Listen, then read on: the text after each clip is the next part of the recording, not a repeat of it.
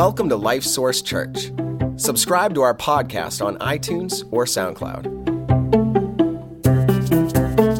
Today you're going to hear a message from Pastor Walt that we hope encourages you.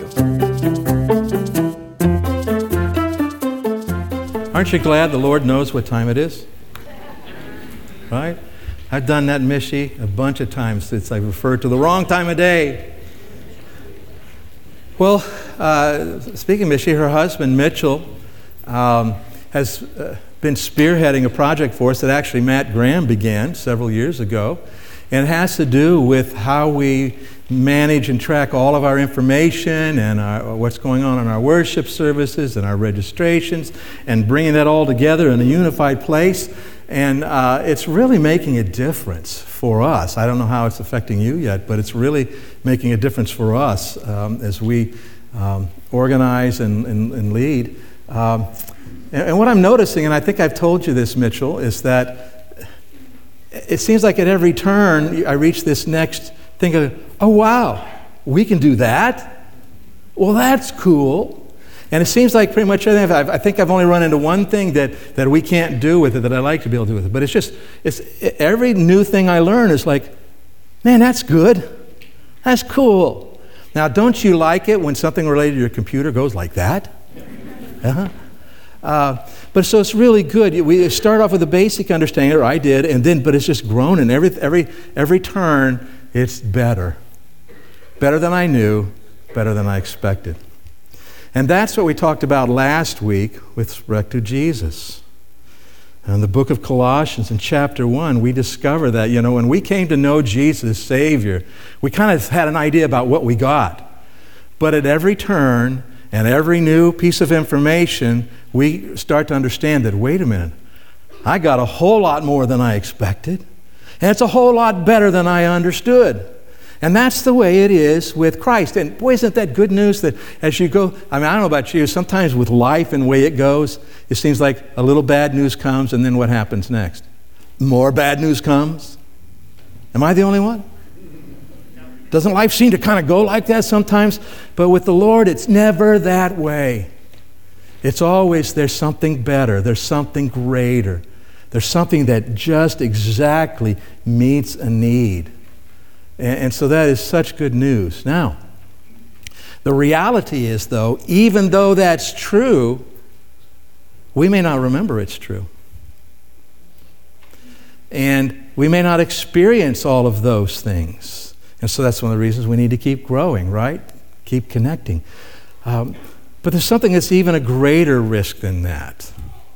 And go ahead and go to that slide, if you would, Stephen. Him we preach. That's what we said. Because Jesus is so good, right? We got somebody to talk about, something good to talk about. And that was chapter 1. In chapter 2, though, Paul warns us about getting sidetracked. Getting sidetracked. Because the reality is that if we get sidetracked, we're going to miss it all. We're going to miss it all, and we're going to mess it all up.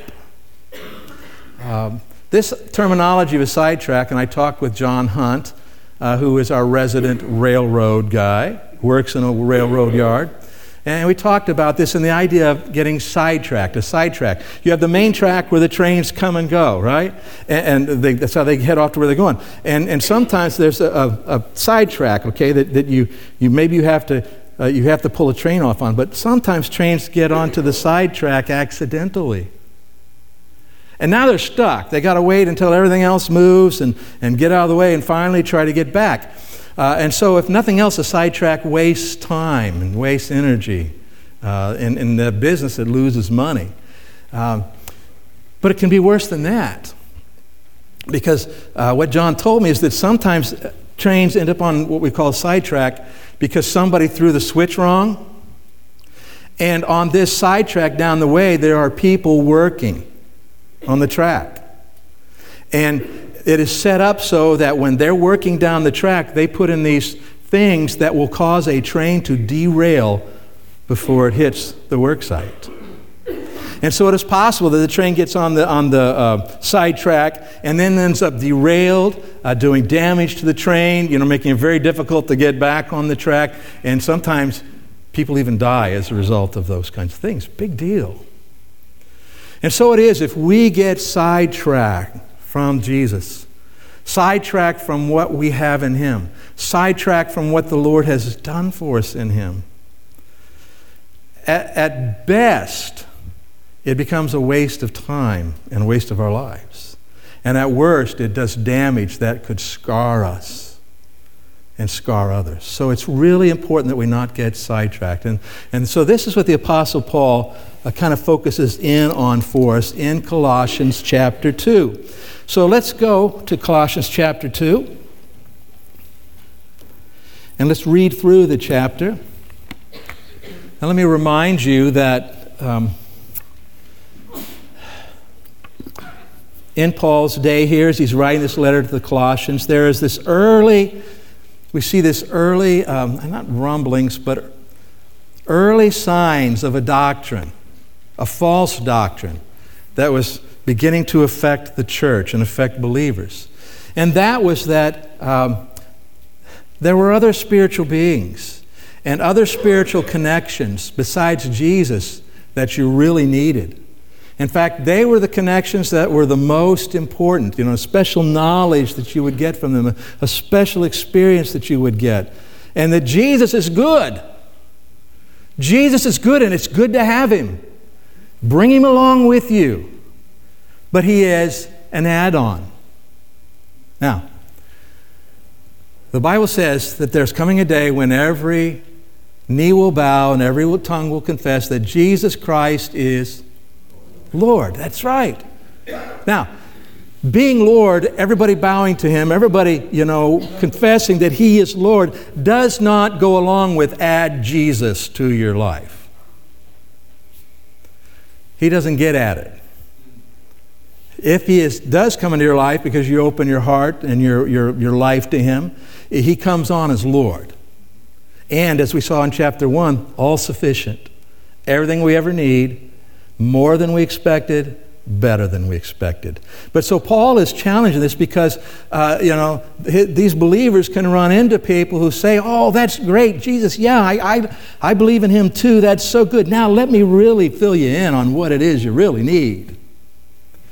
And so Paul here starts to challenge that in chapter 2. He challenged it in chapter 1 by showing who Jesus is. In chapter 2, he begins talking about some warnings and things that we need to pay attention to.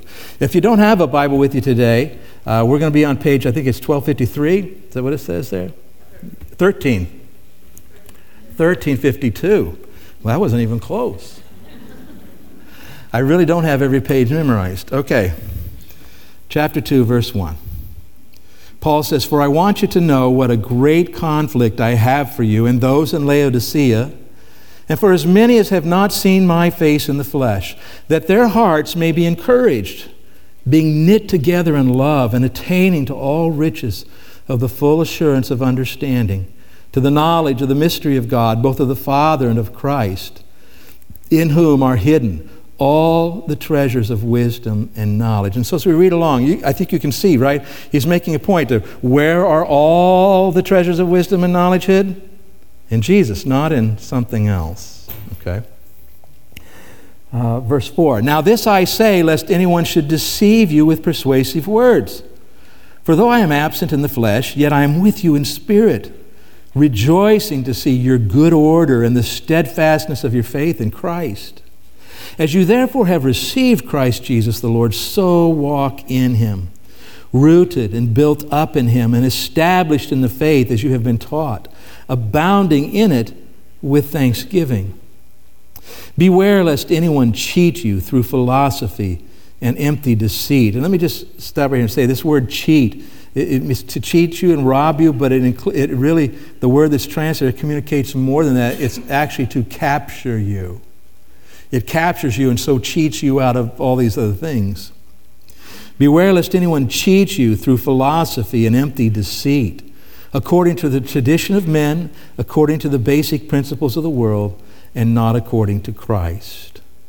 For in Him dwells all the fullness of the Godhead bodily, and you are complete in Him, who is the head of all principality and power. In Him you were also circumcised with a circumcision made without hands." So he's talking about a symbolic circumcision, a spiritual circumcision. In him you were also circumcised with the circumcision made without hands, by putting off the body of the sins of the flesh by the circumcision of Christ, buried with him in baptism, in which you also were raised with him through faith in the working of God, who raised him from the dead. And you being dead in your trespasses and the uncircumcision of your flesh, he is made alive together with him, having forgiven you all trespasses. How many? Good news? Yeah, probably even better than you thought. Verse 14, having wiped out the handwriting of requirements that was against us, which was contrary to us, and he has taken it out of the way, having nailed it to the cross. Having disarmed the principalities and powers, and he's talking about Satan and spirits who serve him.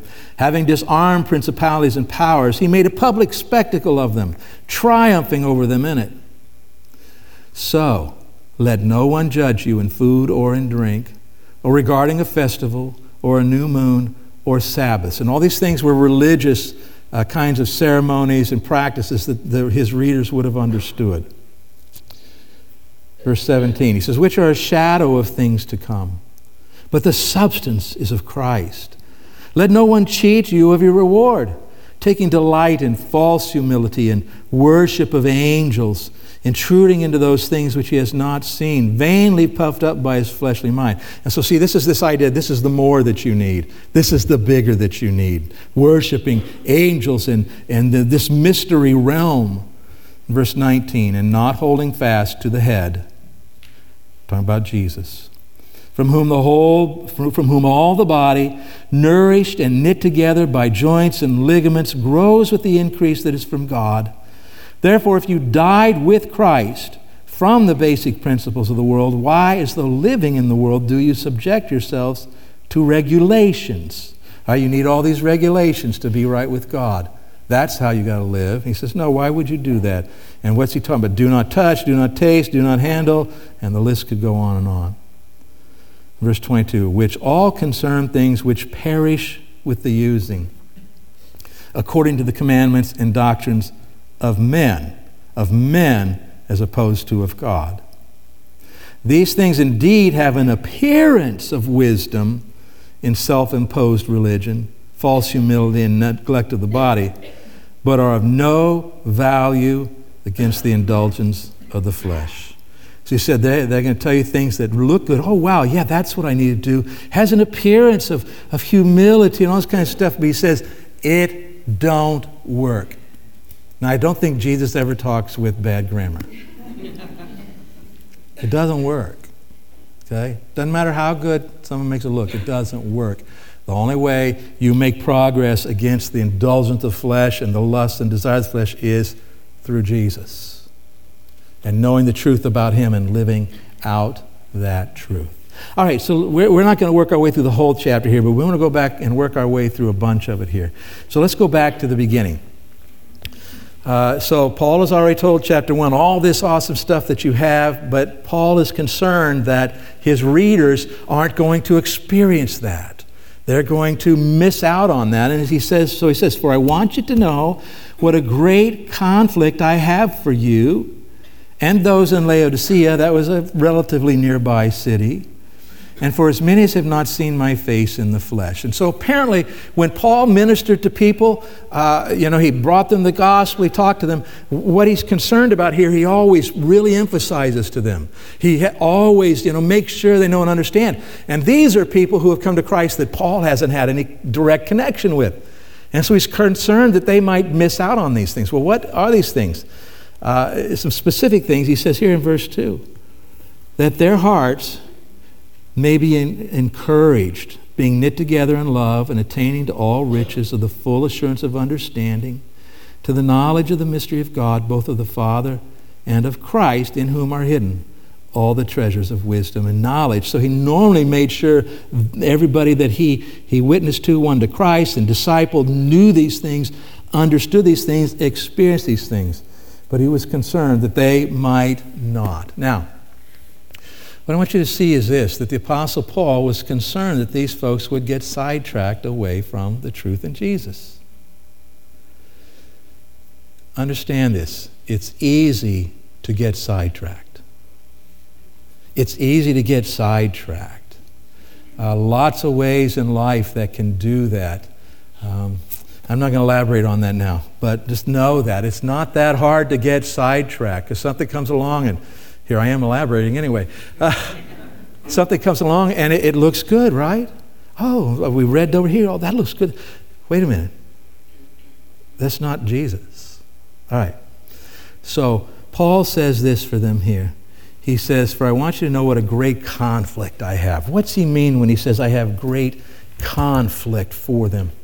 Well, I think, first of all, Paul has a great concern, a great burden, a sense of unrest in his soul about where they at and do they understand this and how important it is. He has that conflict in him. But when we see Paul using this word conflict elsewhere, it actually comes from a Greek word from which you get the word agony or agonizing over. I have this conflict for you. When Paul talks about that, he's talking about I'm praying. I'm agonizing over you in prayer. And so the Apostle Paul, at great distance, he's in Rome, under house arrest, and he's writing to them. And he's saying, you know, I am agonizing over you. I am doing battle for you. I am praying for you because this really, really matters. And so let me tell you what I'm praying for you. He says what? That your hearts may be encouraged, being knit together in love. Okay, now if I'm understanding that properly, that reminds me that the Christian life is not a go it alone, do it yourself life. And so Paul is concerned that they might get sidetracked. And what's his very first thing he prays for? That would keep them from getting sidetracked. That their hearts would be knit together in love. This is church stuff. This is church, isn't it? And I don't mean just church, oh, we're in church. Or the building, or I mean, this is us together, that we grow in our love for each other, and we're knit together. And the idea of being knit together is it doesn't come apart easily. Okay? So one of the main things that we need to understand and grow in is that if we are going to remain true to Christ, not get sidetracked, and by the way, lots of times when you get sidetracked, you don't even realize you're sidetracked. And to avoid that, we need to come together as the body of Christ and love each other and learn what that all means. And so let me say it to you like this. A close, purposeful relationship with your church family will really help you stay on track by helping you understand and experience all you have in Jesus. Because he sets this right up. He says that your hearts would be knit together in love and attaining to all the riches, everything that there is in Christ, and that you would come to know Christ in these riches and would understand the hidden treasures of wisdom and knowledge in Him. All of these things aren't going to happen apart from the body of Christ. Now, I think it's in Ephesians. I'm not remembering for sure. But it says very clearly that Christ, yeah, it is in Ephesians, almost positive, that in Christ and what God did in the world, He showed His wisdom, His manifold wisdom to the entire universe, to all of those spiritual beings who stand in opposition to Him. His wisdom in the church. And so there's something about this idea of us coming together and learning to love each other and hearts being knit together in love that opens up the door for us to grow an understanding of these riches. Because, you know, I don't naturally love you. Now, don't take that personal. That's more about me than it is about you. But I would say to you that you don't naturally love me either. It is by the work of the Holy Spirit of God in our lives that He sheds abroad, Romans says, the love of God in our hearts. And so there's something, God's wisdom, that when He brings us together and tells us to love one another and we grow in that's what will enable us to, in a way we never would otherwise, experience who Jesus is, what He's done, and what it means in our lives. You can't do that on your own. So when it comes to getting sidetracked, what does Satan want to do? Satan wants to separate you from your church family in order to sidetrack you. Okay, so that's 2 points there. He wants to do this. He'll do this in order to sidetrack you, and he will do this by sidetracking you. Either way works, okay? He wants to separate you from your church family. What are some ways that we get separated from our church family? Well, I've watched it over the years, folks, and it's a sad thing to see. And that somebody who's well-connected, they're around. By the way, if you're going to have relationships with people, you've got to be around people, right? If your heart's going to be knit together in love, you have to be spending some meaningful time together. And so I've seen people over the years who are here pretty regularly for our worship time. They're involved in a Bible study. Maybe they're connected in a ministry or a small group working together in their spiritual lives, whatever. You see that.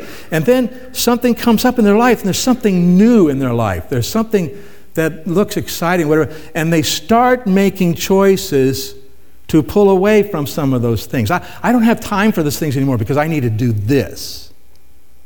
And it's not necessarily even a bad thing. But they've now pulled away. And it isn't very long before they get a little more disconnected and they pull away some more. And then you start to realize, we haven't seen them for a few weeks. And they're hit and miss. And I have talked to some of those people who have come to a place in their life where they realize, whoa, that is not the right way. I need to be back following the Lord and walking with Him and connected with the body of Christ and doing that. And I talk to them about it, and they say, you don't realize how fast you begin to feel disconnected. How fast it happens. So let me just throw this out to you. A good question for you to ask. The next time that you find yourself in a situation where you're making a decision, am I going to go worship with my church? Am I going to go do that? Or am I going to do this Bible study? Or am I going to be in this small group? Or am I going to continue with this ministry? And you're trying to decide if you're going to keep doing that or not. Just ask yourself the question, who most wants me to step away? God or Satan? Now, let me be careful. I don't want to communicate something I don't mean here. There will be times and places in your life, very possible, that the Lord is going to say, yeah, you need to step away from that right now because here's what I want you to do right now. Okay? He gives us something else to do. I'll just stop. Does that make sense? That there, could be a family thing, could be a work thing, whatever. But it's temporary. But okay, the Lord is actually leading you to do that, and you are persuaded, and you know that because of your time in the Word and praying to the Lord. You know that because you've gone and got good godly counsel who supports you in this. You know these things. Okay, so God is giving you to do. But if it's not that, and you're choosing to step away, who wants you to do that? God or Satan? See it for what it is. I was looking at, we're preparing for the annual report, and I was looking at the summer, the attendance statistics, and look at the summer, and boom, I'm thinking how many times we just choose to be gone. And that's a recipe for getting sidetracked, maybe evidence that you are sidetracked. Okay? And if you've been here any time, we're not trying to say, if you're not here every time we meet that you're sinning. I'm not saying that. Do you guys understand what I'm trying to say? It's when we're making a decision, I think I got something else. You just take that really seriously and take it up with the Lord and then do whatever He makes clear to you to do. All right? Okay, so let's go back to the word here. Verse 4, he says, now this I say, I'm telling you this, lest anyone should deceive you with persuasive words. This deceive you means false reasoning. They're going to reason, and they're going to reason and say this, and it's going to say, well, that sounds reasonable. That kind of makes sense, persuasive words. But how do we know? What are we measured against? When you hear somebody come along and telling you, this is what you really need to do, this is what you need to do, this is what's going to really bring satisfaction in your life, this is how you're really, and you need to, and we'll see more stuff here, but say, wait a minute. Does this line up with what God says in the Bible about Christ? Because I could come in here today and knowing the Bible fairly well, I could go and find verses and use verses, and before we're done today, you're almost going to be persuaded that there is a specific diet you are supposed to follow because you're a Christian. Think I could do that? All right? Persuasive words, deceiving. But wait a minute. Is that about Jesus? See, what have we done? We have what? Sidetracked. Now, that doesn't mean but I think the Bible probably does tell us some things that would help us to make healthy decisions. I think it does. But anything that sidetracks us from Jesus. Someone comes along and tells you, oh yeah, you have Jesus, great. Now what you need to do is you need to have this experience with the Holy Spirit. The Holy Spirit, the Holy Spirit, the Holy Spirit. And the Holy Spirit is God. But the Holy Spirit's job is to point people to Jesus. And so if someone's coming along and telling you this stuff, you say, wait a minute. This is taking Jesus out of his rightful place in my life. This is looking to something else to get what only Jesus can give me.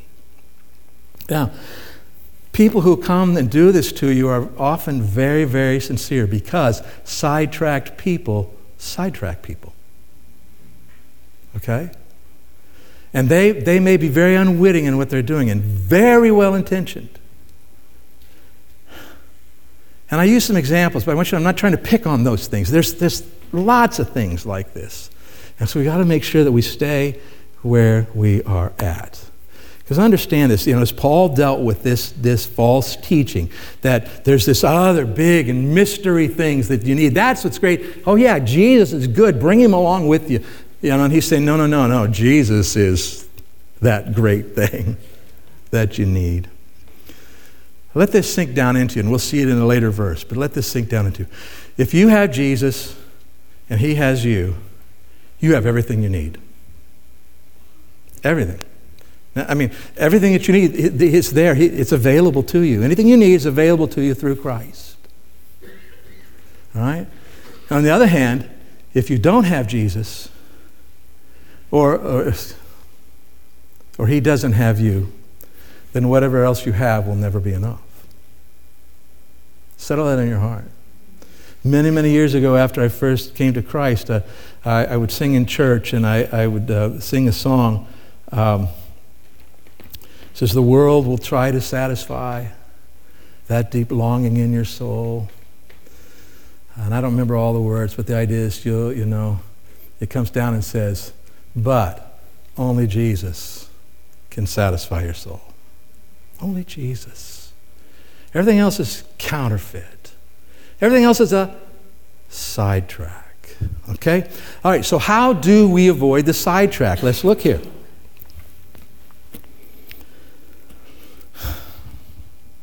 Let's jump down to verse 6. He says, as you therefore have received Christ Jesus the Lord, so walk in him. And we'll look at some more stuff in just a minute, but let's stop there. As you've therefore received Christ Jesus the Lord, so walk in him. The same way that you receive Jesus, walk means what? Usually in our New Testament? It means how you live your life. So the same way that you receive Jesus, live your life that way. So you're going to stay on the right track by living the same way you got saved. How'd you get saved? You came to believe what God says, and you did something about it. What did you do? So here we were. Everybody here today who knows Jesus as Savior at some point in time or another came to recognize, wow, there is a God. He is a holy God, and I have sinned against the holy God. I am in big trouble. And we recognize, we learned that Jesus died for our sins and rose again from the dead, and that if we will turn, from our own ways in our own life and turn to him and choose to trust him. And by the way, the word that describes us, repentance. We turn away from our mess and turn to him in faith and place our faith in him that he forgives every sin, gives us eternal life and moves in. Right? Everybody who's been saved has done that. But so what did you do? You came to know this truth and you did something about it. You what? You responded. You turned from your own life and resources and turned to him for his forgiveness in his life. Okay. That means in every other area of your life, what you want to say is, what does God say about this?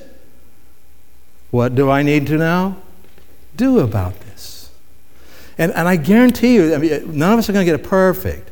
But if you consistently look to the Word and say, what does God say about this? All right, well, God, what is this? How's this look in my life? What am I supposed to do about this? I believe you. And then some clarity comes and you say, okay, because God says this, I'm going to do this. You'll stay on the right track. You will. And that is, such good news to us. And then he describes some of this. He says in verse 7, rooted and built up in him and established in the faith as you've been taught, abounding in it with thanksgiving. How many of you are English geeks and you love grammar? Well, more than I would have thought. Okay? So we understand that in language there are tenses, right? And we typically think there's past tense and present tense and future, right? We tend to think of those things. And that's true. We have in mostly past tense and present. But not just in the Greek language, in English too, but it's very evident in the Greek language. There's another tense that's called perfect tense. Now, before I tell you what that is, let's talk about present tense. Present tense means something is happening now, right? And as particularly in the Greek language, this is what's happening now is ongoing. It's an ongoing kind of thing. And then there's the perfect tense, which tells us that this has already happened, but the results are ongoing. In other words, what was accomplished is ongoing. And I'm almost positive that that's what Jesus used when he said, it is finished. The perfect tense. It's done. Results are ongoing from now on. But when Paul says here, he says, rooted and built up in him. The word rooted is perfect tense. And that's talking about when you came to Jesus, your roots went down into Jesus. Now, where does a life come for a plant? Where does it come from? Up from the roots, that's right. So your life is now in Christ, and his life is what's coming into you. And that is a once and for all thing. You make that decision, you trust Christ, he comes in, he changes you, makes you a new creation, and that is ongoing. But we need to do more.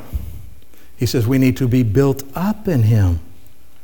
Okay? The only way a plant grows is when that life comes up, that it does the things it's supposed to do. Whatever. I'm talking about plants doing what they're supposed to do. They just do it, right? But the point is it comes up and they are built up and they grow up. And we need to do that too. And we do that, by pursuing our relationship with the Lord and personal relationship, by being in the Word with him, taking the Word in, meditating on it, trying to figure out how to live it, by getting together with others and their hearts knit together in love, by letting someone else teach us, and on it goes, so we can be built up. And built up is in the present tense, which means what? Ongoing process. You don't arrive. Ongoing process. So let's look at it. Built up in him, established in the faith. Okay, this is getting these basic things settled. He said, as you have been taught, you need to be taught. And then he says this, abounding in it with thanksgiving. How did thanksgiving get in there as being an important part? Because when you are ungrateful, you're at great risk of being deceived and sidetracked. You realize that? It's when you're dissatisfied. It's when you're not content that you become open to a different idea. And so we need to make sure that we are being built up and that we are being established in our faith in a way that we go, wow, thank you, God. So think about, am I grateful? When you find yourself becoming ungrateful, say, wait a minute. This is not good. This opens me up to being sidetracked and focus in again on all the reasons that you have to be grateful. All right, so let's continue here. He says, beware lest anyone cheat you through philosophy and empty deceit, according to the tradition of man, according to the basic principles of the world, and not according to Christ. All right, so there are some things that Satan will use to draw us away. Go ahead and go to that slide if you would there, Stephen. Things that Satan will use to draw us away. One of those are traditions of men, human traditions. And those don't have to be religious. They're just some certain things in the way people do things, right? If you want to say, how do people do their finances today? Are there any traditions of men? Absolutely. There's the way everybody does it. What do you mean you don't do it that way? In relationships. Hey, if it ain't going well in your marriage, what's the tradition of men now? Just leave it and find another one, maybe. Okay? All sorts of traditions of men. And so, can a tradition of man match what Jesus says? It's not a trick question. Do you think the traditions of man could match what Jesus says? Probably pretty close. Sometimes it could, all right? Certainly it really needs to, what's behind it is important. But yeah, it might look close. But overall, human traditions almost always miss the mark somewhere with what God says. And so, what are we going to do? We need to measure those things that we just take for granted. Boy, you want a challenge? Start looking at your life and say, what do I just take for granted? I just made a decision. I didn't even think about it. What did I take? Wait a minute. Is this God's way? Or is this a tradition of men? And you look to the Word and find out. Maybe get some good godly counsel and find out. Talk to someone else. All right. Another thing is natural human wisdom. And I say this and James talks about it. He says, man's natural wisdom, how we look at the world and the way we think it is, he says it's earthy. Okay, it's not spiritual. There is a spiritual part to it, though. He says it's influenced by demons, by Satan. There's a satanic aspect to that wisdom, false wisdom. Okay, and so we need to avoid that. And how do we do that again? How do we know if something's God's wisdom or not? Right? God's Word and the body of Christ, the people around you that you can fellowship with and talk these things over with. The counsel you can get, and someone who can teach you all of those things. And finally, good things that aren't about Jesus. And I talked about that already. Satan will use that. Good things that aren't about Jesus. My plan is to get Discovering Life Source Church class completed today, and I want to do a good job of that. And then I'm going to go watch the Patriots. Now, good thing, I like it. Okay? But if my life starts to become about the Patriots more than it is about Jesus, I've made a mistake. I've been sidetracked. Right? And multiple times this year, I've missed the first quarter and the first half because I've been ministering to some of you. Praise the Lord, and I'm happy to do that. But you see what I mean? If I said, you know what, oh, sorry guys, from September to January, you ain't going to see me after the service. You see what I'm trying to say? And so good things that aren't about Jesus, they will sidetrack you. Watch out for that in your life. This could be your job. It could be a relationship. It could be your hobby. Whatever. Okay. And so let's remember this idea of good things that aren't about Jesus. We already said it, right? If you have Jesus and He has you, you have what? Everything you need. And if you don't have Jesus or He doesn't have you, then whatever else you have will never be enough. So don't forget that. All right, verse 9, powerful, powerful verse. For in Him, in Jesus, dwells all the fullness of the Godhead bodily. And then the next phrase, and you are, what's the next word? Complete in Him. What do you not have in Jesus that you need? Answer's what? Nothing. You are complete in Him. So Dave, how many times when we find ourselves counseling people with kind of some long-term issues and all that they are still trying to resolve, find a way to make themselves feel important or find a way for themselves to make themselves feel secure, right? I mean, those kinds of basic things. And what they need to come down and say, no, wait a minute, I have those in Jesus. I need to change how I look at my life. There it is. Now I know what God says about I'm complete in Him. That means I really don't need anything else except Him. Everything else that I have is found in Him. Okay, now I need to change how I'm thinking, how I'm looking at life. You see how we're doing that? We're living the same way we got saved. We learned something, did something about it. Okay. So, sidetracks. How do we recognize the right track? Well, God has laid down the right track in Jesus. Let's look at these verses, verse 11. And I'm going to try to move through them quickly here.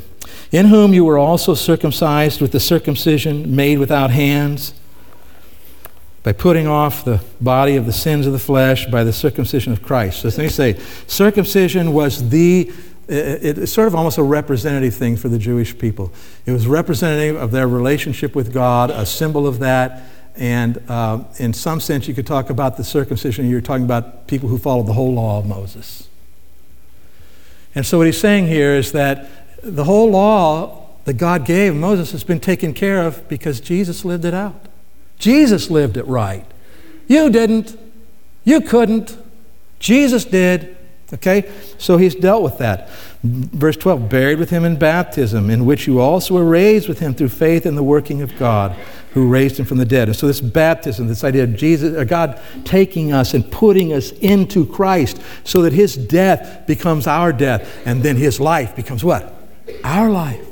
Okay, we have his life within us. And you being dead in your trespasses and the uncircumcision of your flesh. In other words, you were twice separated from God because not only did you sin against God, you weren't even under the law of Moses. You weren't one of the Jewish people, the chosen people.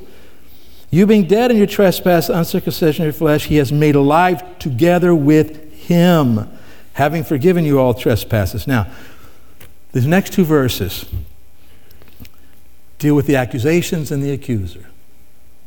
And what we're going to see is verse 14 tells us that he has removed the accusations. By the way, if you looked at your life and you've said, is there ever been anything in my life that I could be accused of doing wrong? You want to make a list? And so those accusations, sometimes we feel like they hang over us. And you know, we talk to people who feel guilty for everything, for the whole life. But he says this, verse 14, having wiped out the handwriting of requirements that was against us, which was contrary to us. So if you could write out this list of everything that you have ever done wrong, what has he done with it? What's it say? Having what? Wiped it out. It's like erasing it. Gone. Gone. He's removed the accusations. How? Because he has taken it out of the way, having nailed it to the cross. All those accusations, the sins went to the cross with him. Accusations are gone. He's removed them. Verse 15, having disarmed principalities and powers. Again, I said this is the Satan and demons in that world. Having disarmed principalities and powers, and he made a public spectacle of them, triumphing over them. In it, he has overcome the accuser. So the accusations have been removed, and the accuser power has been taken away. Is that good news? I know it's getting a little long here. So just understand that God has laid down the right track in Jesus. That's why you got to keep going back to Jesus, back to Jesus, back to Jesus. What's true? What's true about my relationship with him? What's true that he's done in my life? What do I need to understand and believe and then do something about here? And then the rest of the chapter, Paul has other things in it, but he goes and just talks to the Colossians about the kinds of things that they were at risk of being sidetracked by. Specific things in their time and their culture. And he keeps warning them, not this, don't do this, it doesn't make sense to do that, right, because of Jesus. But know this, getting sidetracked always brings regret. Always brings regret. The longer the sidetrack, the longer the regret. The deeper the sidetrack runs, the deeper the regret. And so it really matters today, folks. It really, really matters. And so let me give you one thought, and I want to say a couple things about that, and we'll be done. Avoid getting sidetracked by focusing on the right track. And the right track is this: Jesus is everything to me, and all of my life is about him. And I would venture to say that there are a bunch of us today that would say, well, I agree with that, but our lives don't. Our lives don't. So here's what I want you to think. If you are going about your life today that, okay, I have my family. Okay, I got family, I got that stuff to do, I have a job, I have to do that stuff, figure all out what that means. Maybe I have a hobby and things, other relationships, and I have church. Okay? That's a sidetracked approach to life. What you have to say is, I have Jesus, and Jesus has me. All of my life is about him. He has put me in this family. Lord, what do you want me to do in my family? He has given me this job. Oh God, how do you want me to do this job? He's allowed me to have the opportunity to use this hobby and find a recreation. How should I do this? How do I keep this in a good place? How do I use it for you? And whatever else the list is. Do you see the difference? One is adding Jesus and everything else is a sidetrack. And the other is saying, no, all of my life is about Jesus. All of it.